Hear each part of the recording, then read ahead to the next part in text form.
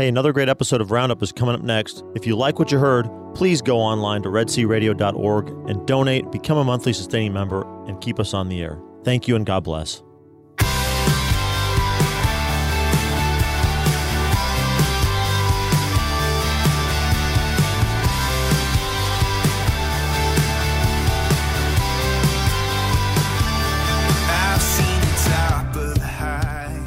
Good morning, and welcome to Red Sea Roundup. I am your host today, Judy Como. So happy to be here, as always, here in our wonderful studio at St. Mary's Catholic Center. And you're listening locally here to KEDC 88.5, Bryan College Station, KYAR 98.3 FM, Waco, Central Texas. And shout out to our friends in Palestine, who I got to go to the beautiful city of Palestine this past weekend, listening 107.9 FM. I'm here in the studio with lots of things going on with our station manager, Thaddeus Romansky. Good morning, Thaddeus. How are you? Good morning, Judy. It's been an ongoing joke that we try to kind of sound like Good Morning Vietnam, but not, and then don't laugh about it, but do. And I can't help myself. It's okay.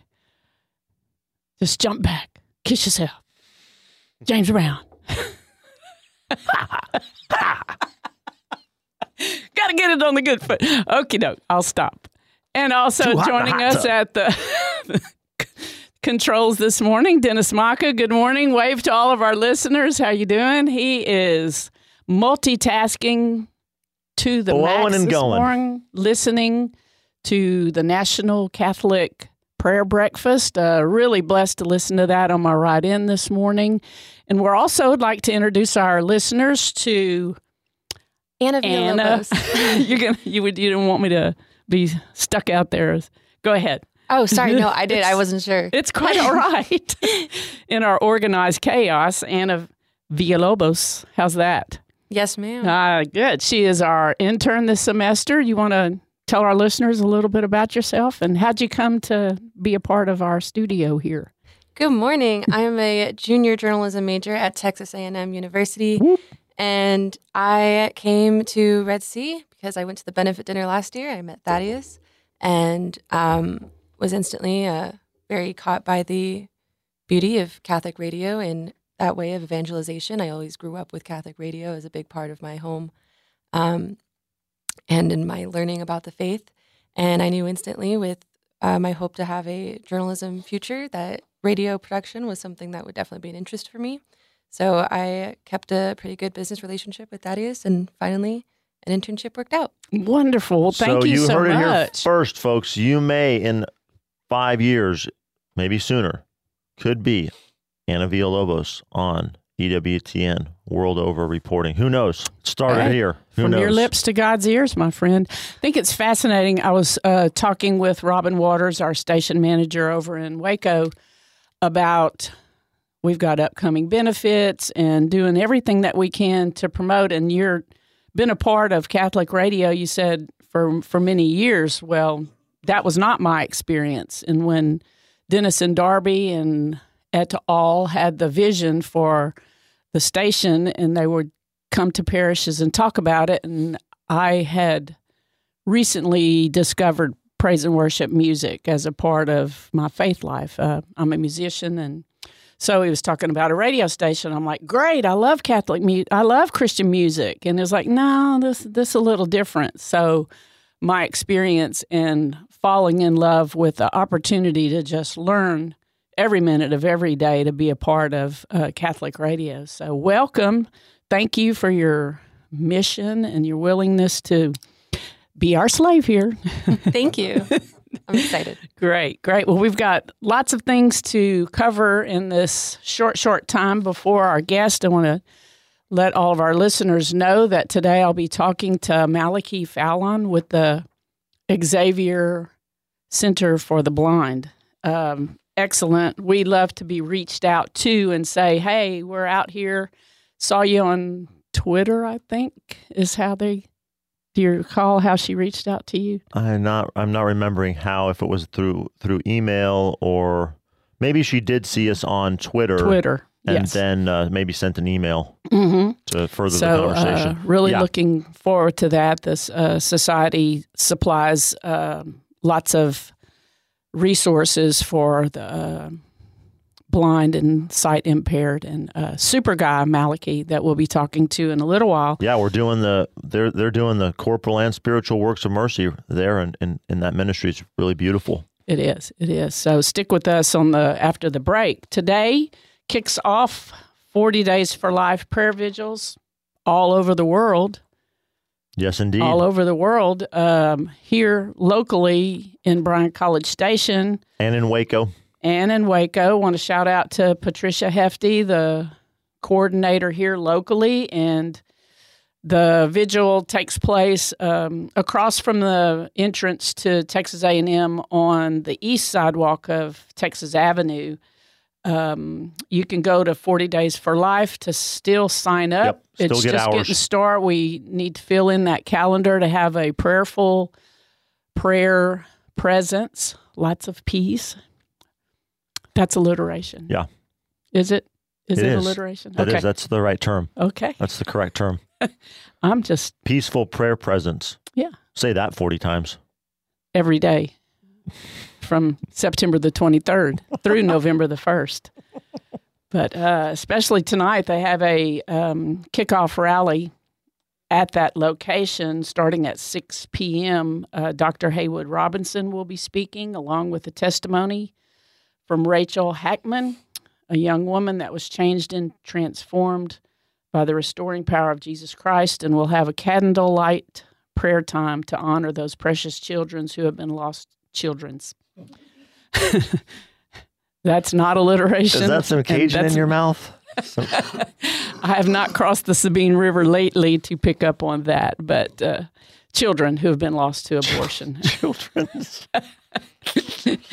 Okay. That's all right. That is okay. Want to mention, shout out to St. Padre Pio. Today is his feast day. Particular St. Padre Pio has been a part of my life for a long time. Did you give love to Anya Fitzgerald up in Waco? Sorry. You did tell me that at 3 seconds before the show started. I don't know how I didn't remember that. Sometimes stuff comes across my desk late or comes across my mind late. Sometimes y'all hear things the same time I do, so it's okay. Okay. And Anna Fitzgerald is the coordinator. I just didn't know that. I felt like you were kind of coming at me there a little bit with that. Okay. Okay. Cool. I was uniting myself in what we do and how we do it and how we keep all these balls up in the air. There are a lot. We're juggling a lot of. We're juggling balls. Woo-hoo. Figuratively, folks. Got it. Literally. Got it. So she's the coordinator for the 40 Days for Life over there in Waco. Yes. Right? Yes. Waco, 40 Days for Life also kicking off. Like you said, all around the world, people are joining in that prayerful, peaceful presence to end the scourge of abortion. Yes. So unite with them in prayer wherever and whenever you are. So yet again, our saint of the week. Today we're going to talk about St. Padre Pio, St. Pio of Petrosini. Mm-hmm.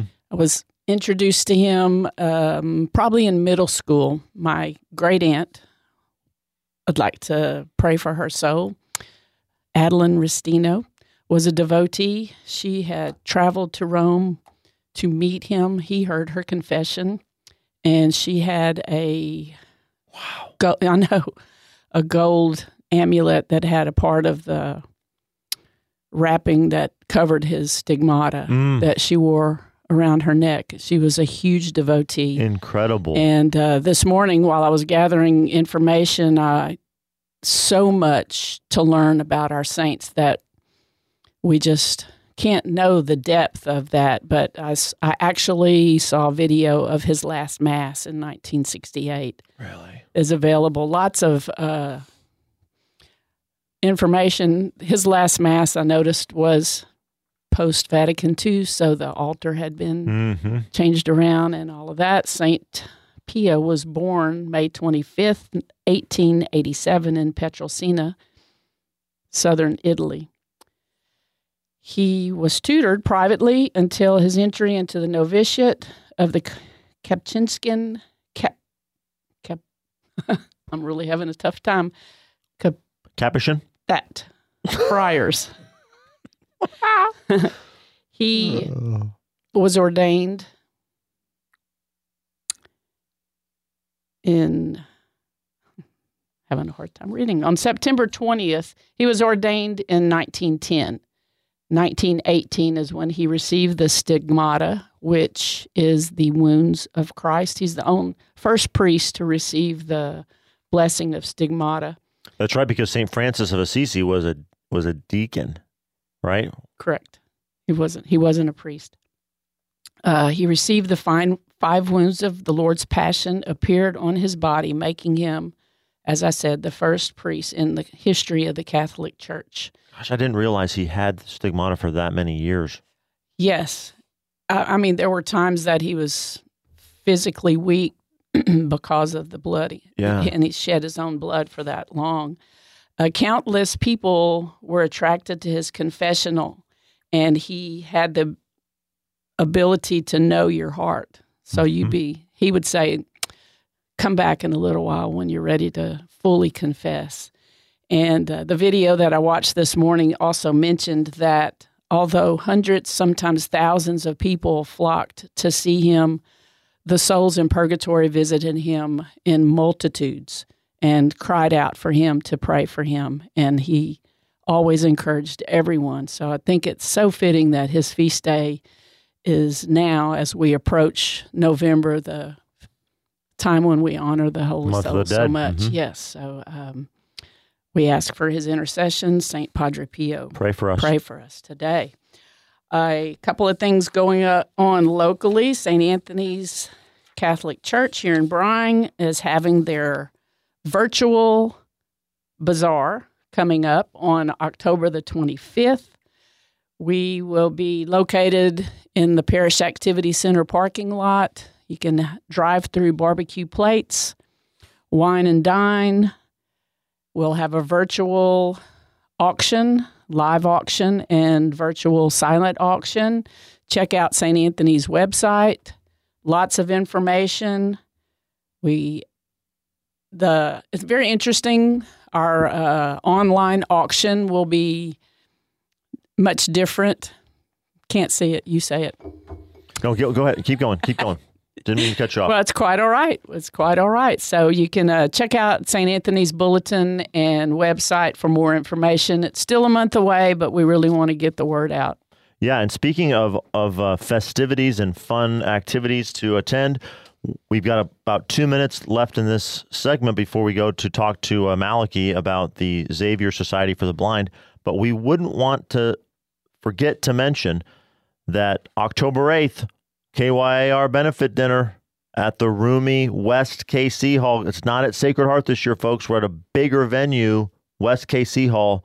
We're going to put you at 9-foot tables, spacing, plenty of social distancing in between seats at the table and between the tables themselves. Dr. Michael Foley, Baylor Professor of Patristics, is going to be speaking to us about how to drink like a saint in 5 easy steps. It's going to be a lot of fun. And then a little over a month later, the KEDC benefit this year, November 12th, at the Brazos Center. That's on Briarcrest Drive, not the Expo Center, but the Brazos Center. We're not at St. Thomas Aquinas. Same reason. Bigger venue. We want to spread you out. We're going to put 5 people per 60-inch table, 9 feet between tables. We're going to have all the necessary social distancing protocols in place to make it a safe, fun event. Dr. Foley is going to come down again and give the same lesson to our Brazos Valley crowd. So go to redsearadio.org and register for that benefit here in November. Waco, sold out. It's going to be a big time, large time. Don't miss it. Yes. And as Anna said earlier, the reason she's here working as an intern is through the benefit of Catholic Radio. And those of us who are in love with Catholic Radio need to keep it up, and we need your help in their fundraising, and come and help us. We'll see you after the break. Word on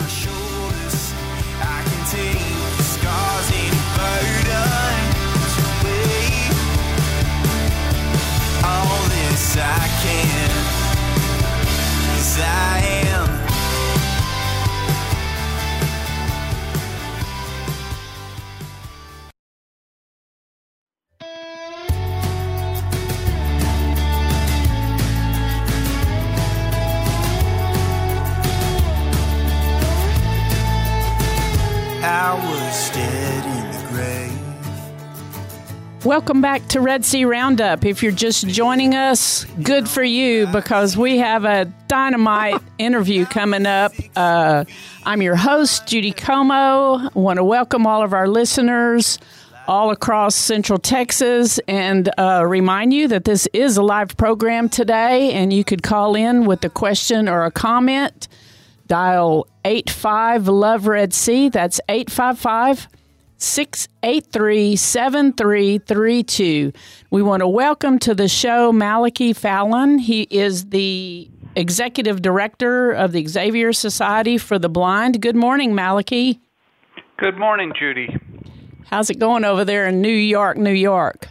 It's a beautiful day here in New York City. So things are returning to normal here after the shutdown. So things are going well, thank you. Great. Well, catch us up on, introduce yourself as the Executive Director and tell our listeners all about the Xavier Society for the Blind. Sure. So I joined Xavier Society for the Blind just 4 years ago, actually. Last week it was my 4th anniversary as Executive Director. Xavier Society for the Blind has existed since 1900, so we're in our 120th year, which is hard to believe for any small nonprofit, religiously affiliated organization in New York City that we've had such a long and wonderful history. Our tagline is delivering faith and inspiration in Braille and audio and serving God and the blind since 1900. And briefly, our mission statement is to provide the Word of God and the best of Roman Catholic teaching and literature, spiritual and inspirational material to blind or visually impaired persons of any faith in whatever format best meets their needs.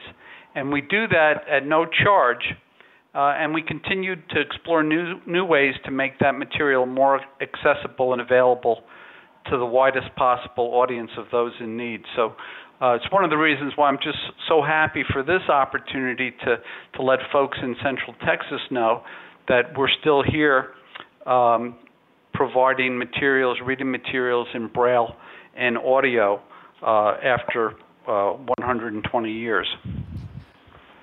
Great. So I assume you've had publications from the very beginning that are repeatable. And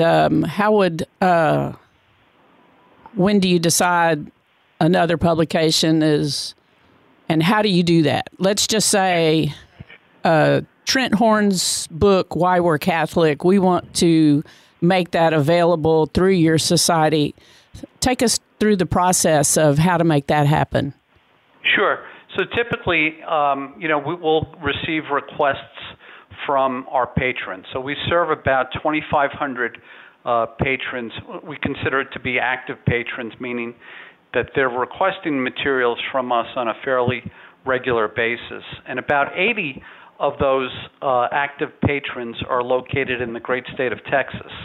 So typically we'll get a request from an individual patron, or we'll come across something that's been recently published that we think will be of interest to a wider audience of our patrons, and we also we refer to a number of organizations for our picks because we do have limited resources. So unfortunately, we can't produce everything that everyone wants in Braille and audio. So we'll refer to organizations like the Association of Catholic Publishers, the Catholic Book Club, the Jesuit Book Club, the Catholic Press Association, to see what some of the more popular titles are and what some of the award-winning titles are as well.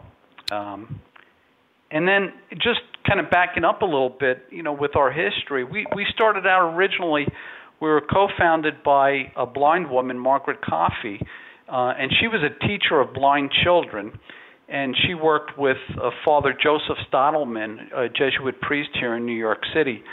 And Margaret realized that a lot of the children that she was teaching who were blind just didn't have the same books, didn't have access to the books that a lot of their sighted classmates had in their religious education classes as they were learning about their Catholic faith.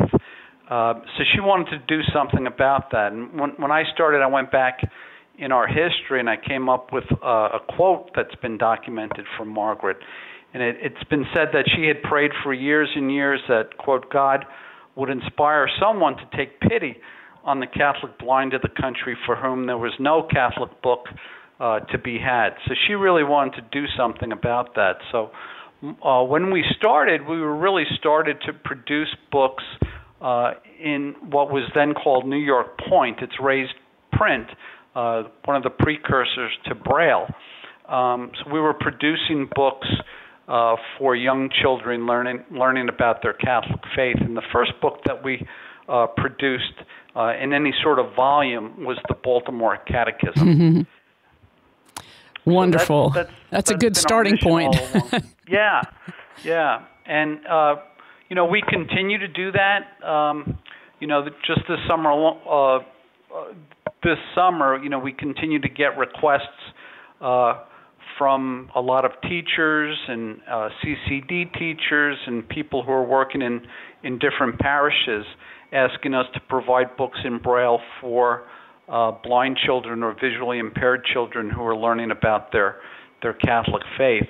And some examples, of some of the titles we've done recently. God Loves Us, which is a kindergarten title. The Eucharist, we give thanks and praise for children preparing for their first communion. Uh-huh. Confirmation, gifted with the Spirit. So, we still remain close to our original mission by providing books in Braille for young children who are learning about their Catholic faith. Mm-hmm. And where are the books produced? Are they, actually produced and transcribed or moved into Braille?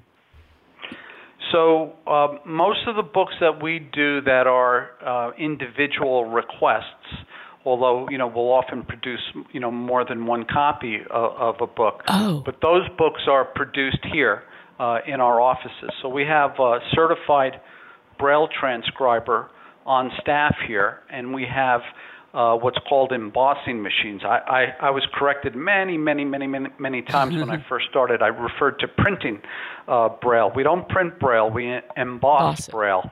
So we'll emboss those books here, and then they're delivered, mailed out from here to our clients across the country. And then we also produce the Mass Propers in Braille, so the Missalette, and we send those out to it's about 800 people across the country and in 20 countries outside the United States as well.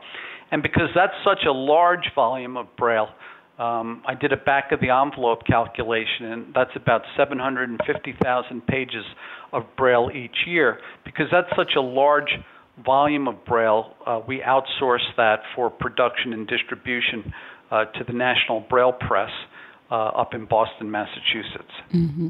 Well, I'm sure since its inception in 1900, things have morphed and changed and grown and all of that. And as you're saying, the Missalette, that's something that changes from year to year. So you're not able to just simply archive those and then have another production. So you have to continually change that from year to year. That's right. So the Mass Propers, the Missalette is a good example of that because there can be changes depending upon the cycle. Another good example, we just produced this summer the Abbey Psalms and Canticles. So it's part of the Liturgy of the Hours, and it was recently updated by the U.S. Conference of Catholic Bishops. So we were able to get permission from the U.S. Conference of Catholic Bishops to produce the updated version of the Abbey Psalms and Canticles in Braille, and we did that just recently. And it's interesting. I was just looking at a statistic just to see what sort of demand we've had for that. And we just did that this past month. Already, we've gotten requests from 8 different people. And it's interesting, so that the Psalms and Canticles is actually in 4 volumes of Braille. So we sent out 32 volumes of Braille to those 8 people, and that amounted to 4,900 pages of Braille. Wow. So oftentimes the Braille version is much longer and much bigger than your typical print version. Right, yes. As my husband is in diaconate formation, and we have made Liturgy of the Hours a part of our prayer life through that, and there's 4 big volumes of the written, so I can imagine them being much bigger and much more difficult to reproduce. And so along with the Braille, you also have some audio versions of things also, correct? That's right.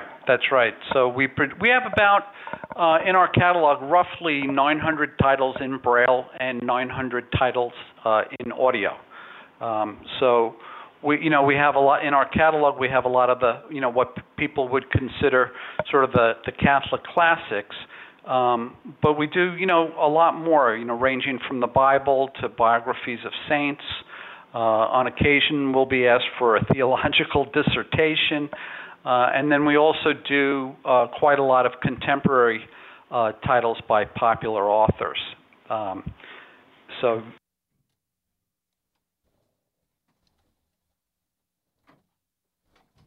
produce more books, both in Braille and audio, by contemporary authors that we think will be more popular with more people. Mm-hmm. And then, as you mentioned on the audio, interestingly, we just, I guess it was last year, we started a project to transition our audio books to a new format. Previously, most recently, before this change, our audio books were available on DVDs or CDs. And we transitioned over the last year to what's referred to as the digital talking book format. And what that does is it allows our books that are now provided on small cartridges to be played on talking book machines that are provided free of charge by the National Library Service for the blind and print disabled. And it's been estimated that there are about 500,000 people in the United States that have these talking book machines. So we figured that by making our content available in a compatible format, we'd be able to reach even, greater numbers of people across the United States. I see. I want to remind our listeners that this is a live program. We're talking with Malachi Fallon with the Xavier Society for the Blind, and we'd love for you to call in with a comment or a question, and you can do that at 855-683-7332. So, Malachi, tell me how you became aware that this society even existed, and how you became involved as the executive director. Sure. I love a story. Okay, well, great. So I was born and raised here in New York City, and I had a long career in the corporate sector. I worked for Standard & Poor's, a large corporation. Part of that time here in New York, and part of that time, matter of fact, down in Texas, in the Dallas area. We were down, my wife and I and our children were down there for about 15 years. When I came back to New York with S&P in 2009, and at that time I'd spent a good 25 years or so. I had spent 31 years with S&P, and much of that time I'd worked with nonprofit organizations, doing what we did with S&P, but working in the nonprofit sector. And I'd always admired people's passion and enthusiasm for the work that they were doing in the nonprofit sector. And I thought to myself every once in a while, I said, when my career at S&P is complete or near completion, and before I get too old to do anything else, I have to figure out a way where I can transition into the nonprofit sector. So I decided my last year at S&P, I became aware of a program at my alma mater, Fordham University here in New York City. Fordham refers to itself as the Jesuit University of New York City. I became aware of a master's program in nonprofit leadership. So I decided to enroll to see, what I knew and what I needed to learn, and if I was, thinking along the right lines in terms of thinking what I wanted to do in the future. And I really enjoyed the program. I learned just, a tremendous amount of things about the nonprofit sector.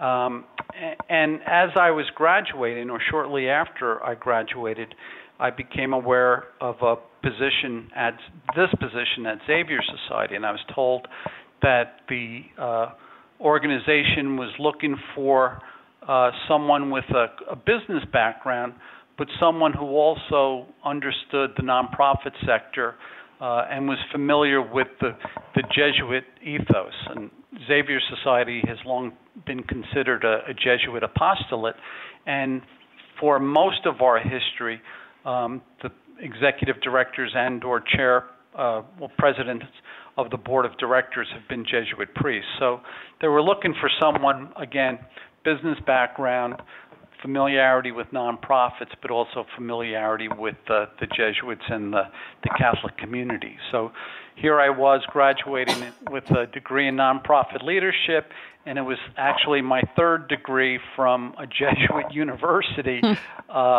So there was some sort of divine intervention, I think, at that point. So I started here, just as I said earlier, just about 4 years ago. I see. Since its inception in 1900, it's always been located there in New York. Tell me about some of the changes that has taken place since the beginning when Margaret Coffey and Father Joseph helped establish the society. What's some of the hurdles and some of the shining moments within the last 120 years of the society? Sure. So we started on 16th Street, and we were using space that was lent to us by what was then known as Xavier College, is now Xavier High School. And Xavier High School is still on 16th Street, just off of Fifth Avenue in New York City. And actually, the parish of St. Francis Xavier is right next door as well. So that's where we took our name, was from that location and the association with those two, with that school and the church. So we sort of in our early years had bounced around a little bit, and then I guess it was back in the 1940s, purchased a building on 23rd Street here in New York City. And we really did everything out of that building, from what I was told. So we had recording studios, we had Braille production machines, we had the administrative functions run out of that building. So that was really, that then became our home until just a few years ago. But part of the problem with having a building like that, an old building in New York City, oftentimes the building itself takes up more of financial resources than the mission does, which is not a good thing. So our board a few years ago decided to restructure a bit. We sold the building and then downsized and refocused our efforts on Braille production, on a limited amount of Braille production and audiobook production. And we still, as we did then, we still rely on, as far as the audiobook production, we still rely on volunteers for that. And now we work, rather than having our own studios, we work with freelance audio engineers to help ensure high quality of production for our audiobooks. But I think to answer your question further in terms of some of the challenges, I think it's like any other small nonprofit. It's fundraising. It's always fundraising. No money, no mission. And that became a concern for the organization, given the resources that were going into the building and facilities. And I think the other issue that faces, any organization is just changes in technology over time. So we started with New York Point was the raised print.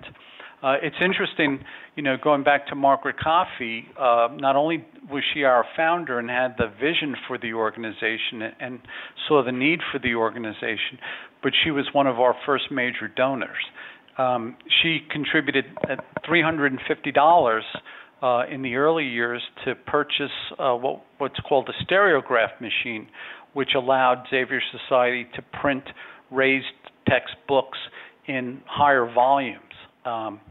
Again, given my finance background, one of my back of the envelope calculations was that $350 back then would be the equivalent of about $11,000 in today's money. So it was quite a contribution and a sacrifice for a young blind woman in New York City at that time.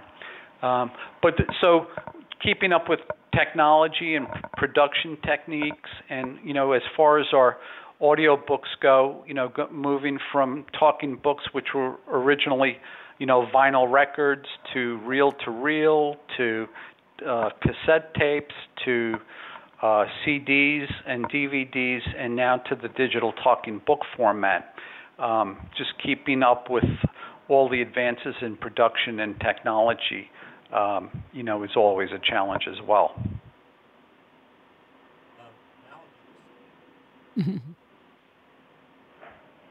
Malachi, this is Thaddeus Romansky, the general manager.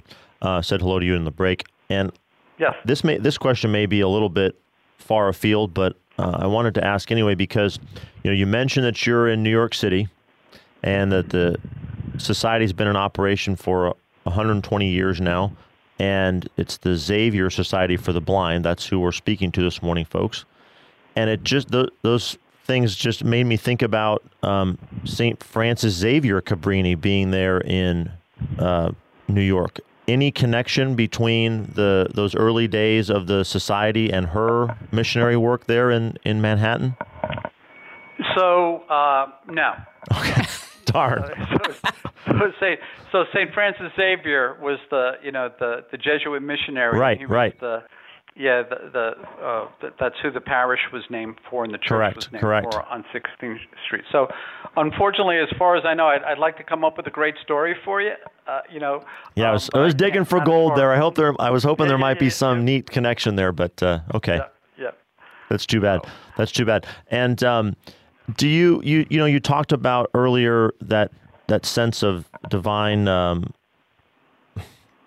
intervention maybe leading you to work with the Xavier Society. And it also struck me that I think one of the things that you guys do, what's so beautiful about the work that you do is that makes it such an act of charity is we're not talking about millions of patrons that you're serving. I mean, you guys are dedicating all sorts of time and resources and thought to, you said 800 patrons who use your mass materials, I think was one number that you gave. And so that's right. That's right.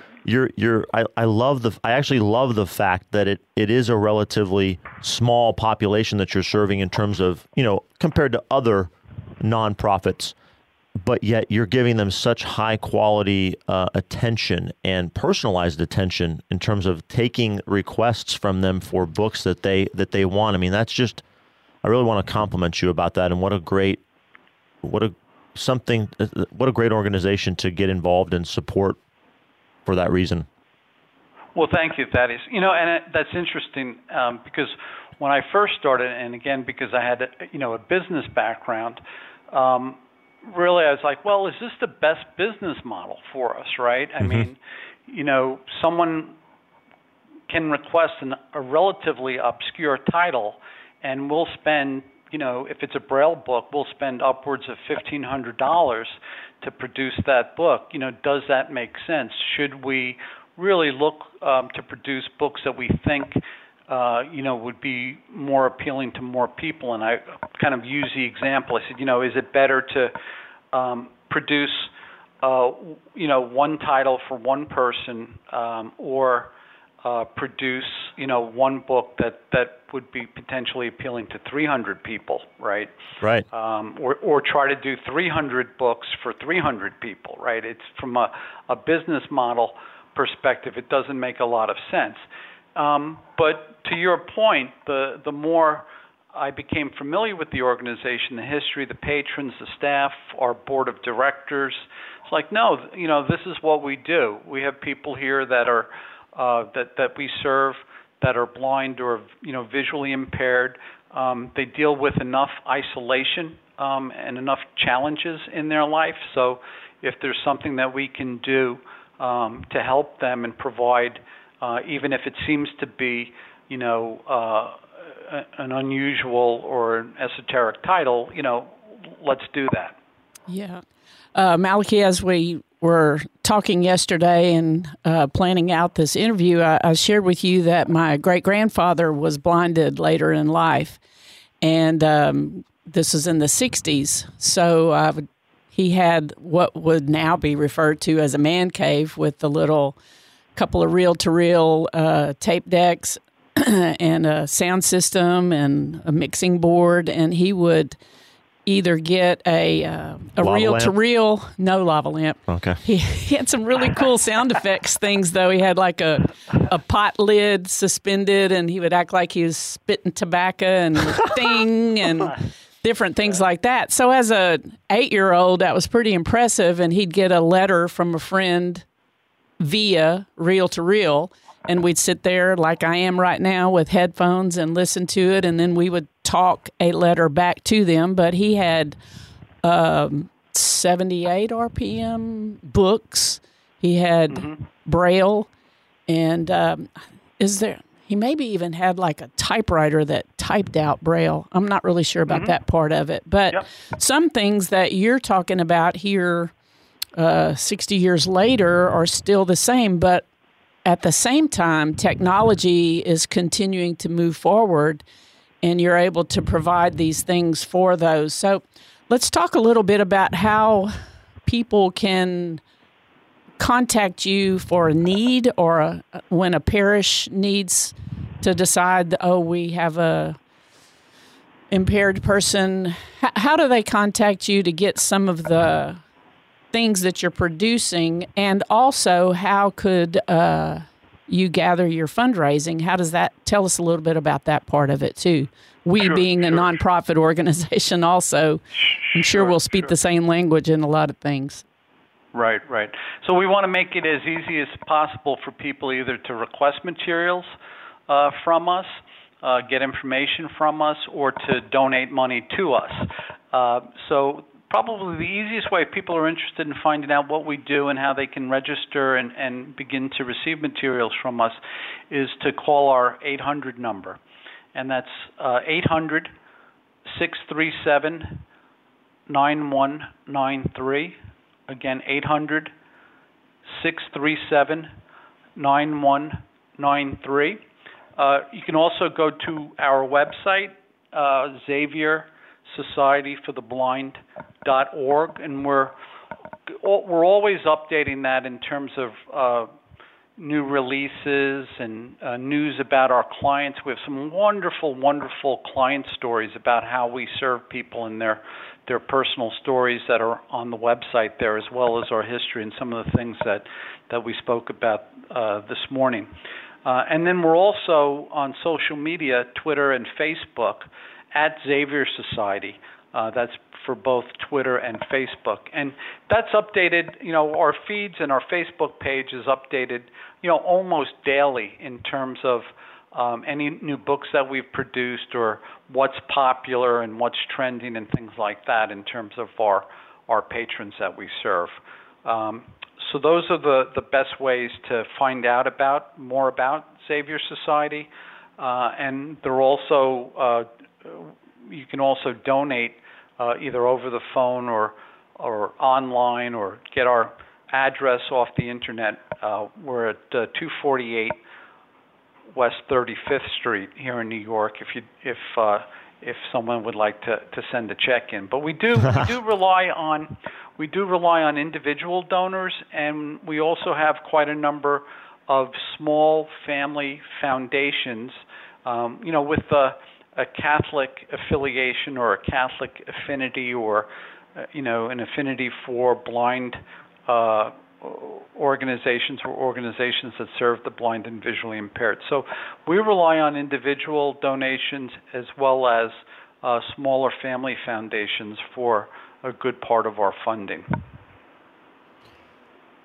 Malachi, Thaddeus again. You were talking about personal stories, and I wanted to share kind of two personal stories that our apostolate has with the blind community. One, we have a gentleman, Brandon Bunch, who contacts us sometimes. And so, Brandon, if you're listening this morning, I hope that you're enjoying this program. And if you don't know about the Xavier Society, I hope that you've learned a new resource for Catholic faith materials. And then our first station director for our Waco station was a visually impaired young woman, and incredible lady. She could actually run a mixer board and do on-air audio production. Just phenomenal woman. Played in the band at Baylor University. Remarkable young lady, and she's pursuing a teaching career. Yeah, shout out to Stephanie Lee. Yeah, so Stephanie Lee, if you're listening or you're going to catch this later, we hope you're enjoying this too. So really, really neat stuff. Yeah, and we have, as I said, we have some great patron stories on our website. And we'll talk about those stories and those individuals in our monthly newsletter as well, so people can sign up for our newsletter if they're interested. And I just heard about a young woman. She's actually up in Iowa. Kristen is her name, and she had written to us, or she was telling our client services manager that she grew up Catholic. But she never really felt part of her faith, and she's blind, and she's been reading Braille since she was a young girl. And she used to participate, in Mass occasionally with her grandmother, who was a devout Catholic.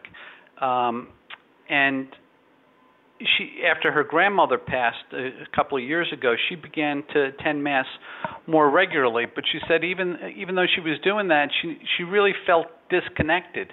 Because she didn't have the Mass propers in Braille. She wasn't able to follow along with the readings and the prayers and the responses.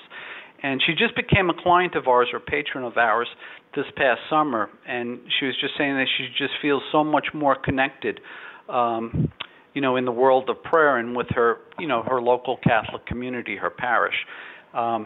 So, she was saying that even though her grandmother has passed, that she still feels that she's, looking down on her from heaven, and is, hopefully pleased that she's rediscovered her Catholic faith, and she attributes part of that to the materials that she's been receiving from Xavier Society. Oh, I know that's, we do what we do, all for God's glory, of course, but it's nice to have a little affirmation story from that. Since we've been talking this morning, Malachi, you mentioned your mission statement includes delivering faith and inspiration. And you also mentioned during your original job that you knew that you hoped that you would be able to turn passion and a love for nonprofit into your job. How has that how's that turned out, and how has it had an impact on your faith life, and how mission and calling and vision, how does all of that encompass in your own personal faith journey? Well, I often joke that I've had more Catholic education than even the Pope, because I attended, Catholic elementary school here in New York with the, Sisters of Charity. In high school, I went to Cathedral Prep High School, and most of the teachers there were priests of the Diocese of Brooklyn and Queens. And then, college, an MBA, and later a master's degree from Fordham University, a Catholic, a Jesuit institution. So I've got nearly 20 years of Catholic education. While we lived in Texas, I taught CCD at Good Shepherd Catholic Community in Colleyville, Texas. So, I think I've got a strong Catholic background, and my parents were both from Ireland, and my mother had a very, very strong faith, and so I always, recognized the importance of faith in people's lives. And then when I learned about Xavier Society, again, sort of taking an analytical approach or a business approach, it's like, well, is this a small organization with too narrow a focus, right? How challenging will this be? And just as I got to know our patrons and how important the practice of their faith was to them, and not just, reading, right, in Braille or listening to audio books, but using the Mass propers to get to church and be active with their fellow parishioners. In many cases, our patrons use the Mass propers so that they can actively participate in Mass as lectors. We do. Oh, wow, that's amazing. Yeah. We have a St. Lucy Mass here in New York City on the Feast of St. Lucy on December 13th. the 13th. St. Lucy is one of the patron saints of the blind, and the last couple of years we've had it at St. Francis Xavier Church down on 16th Street, but for a few years prior we were at St. Patrick's Cathedral, the main cathedral here for the Archdiocese of New York, on Fifth Avenue across from Rockefeller Center on December 13th. So you can only imagine the madness and the congestion of that area at that time of year. And I was so impressed. My first year, I was so impressed by so many of our patrons, because we actually it wasn't on the main altar, but we celebrated the St. Lucy Mass in the Lady Chapel, which is a smaller chapel just behind the main altar. So we eventually outgrew that space, and that's why we ended up back at St. Francis Xavier Church. But the thing that really amazed me and inspired me really was to see our patrons coming in from around the tri-state area here just to actively participate either in the congregation or as lectors using our Mass propers, and that was really inspirational. And then the main celebrant at that Mass for the last few years is a priest, Father Jamie Dennis, who's in Owensboro, Kentucky. And he comes up every year from Owensboro, Kentucky, to be the main celebrant at the St. Lucy Mass. So, it just really impressed me in terms of how important people's faith is, and having the ability to practice it as part of a larger community is just so important. So, I realize that the work is very special and very important. Oh, that's amazing. St. Lucy is a saint that's near and dear to my heart. My descendants are from Porgeriale, Sicily, who my grandmother continued a devotion to her, and on her feast day, we would celebrate by eating a grain, cuccia in Italian, because at one time there was a famine in Italy, and on St. Lucy's feast day, a ship came into the harbor loaded down with wheat, which, if you're a farmer or know anything about it, there's no reason for a ship loaded down with wheat to come into the harbor. So they considered that a miracle, and so St. Lucy has been near and dear to me my whole life. Did not like cuccia, but that's okay. Story for another time. St. Lucy is depicted in my parish here is St. Anthony's, and she has a statue because of the Italian immigrants and their devotion to her. Malachi, we have about 2 minutes left. I wanted to give you an opportunity to list all of your contact information so that anyone listening can contact you either as a patron or a donor. So if you would, repeat all of that contact information. Sure. So again, Xavier Society for the Blind, our 800 number is 800-637-9193. Our website is XavierSocietyForTheBlind.org, and we're on Twitter and Facebook at Xavier Society. And again, there are lots of information about what we provide, how we provide it, lots of great patron stories, and lots of easy ways to make a donation as well. Thank you very much. Awesome. Well, thank you so much. I've been fascinated to talk with you both yesterday and today live on the radio. Want to mention our listeners that we've been talking to Malachi Fallon with the Xavier Society for the Blind. Lots of contact information to support them. We want to thank our listeners for joining us here at Red Sea Radio, and be blessed.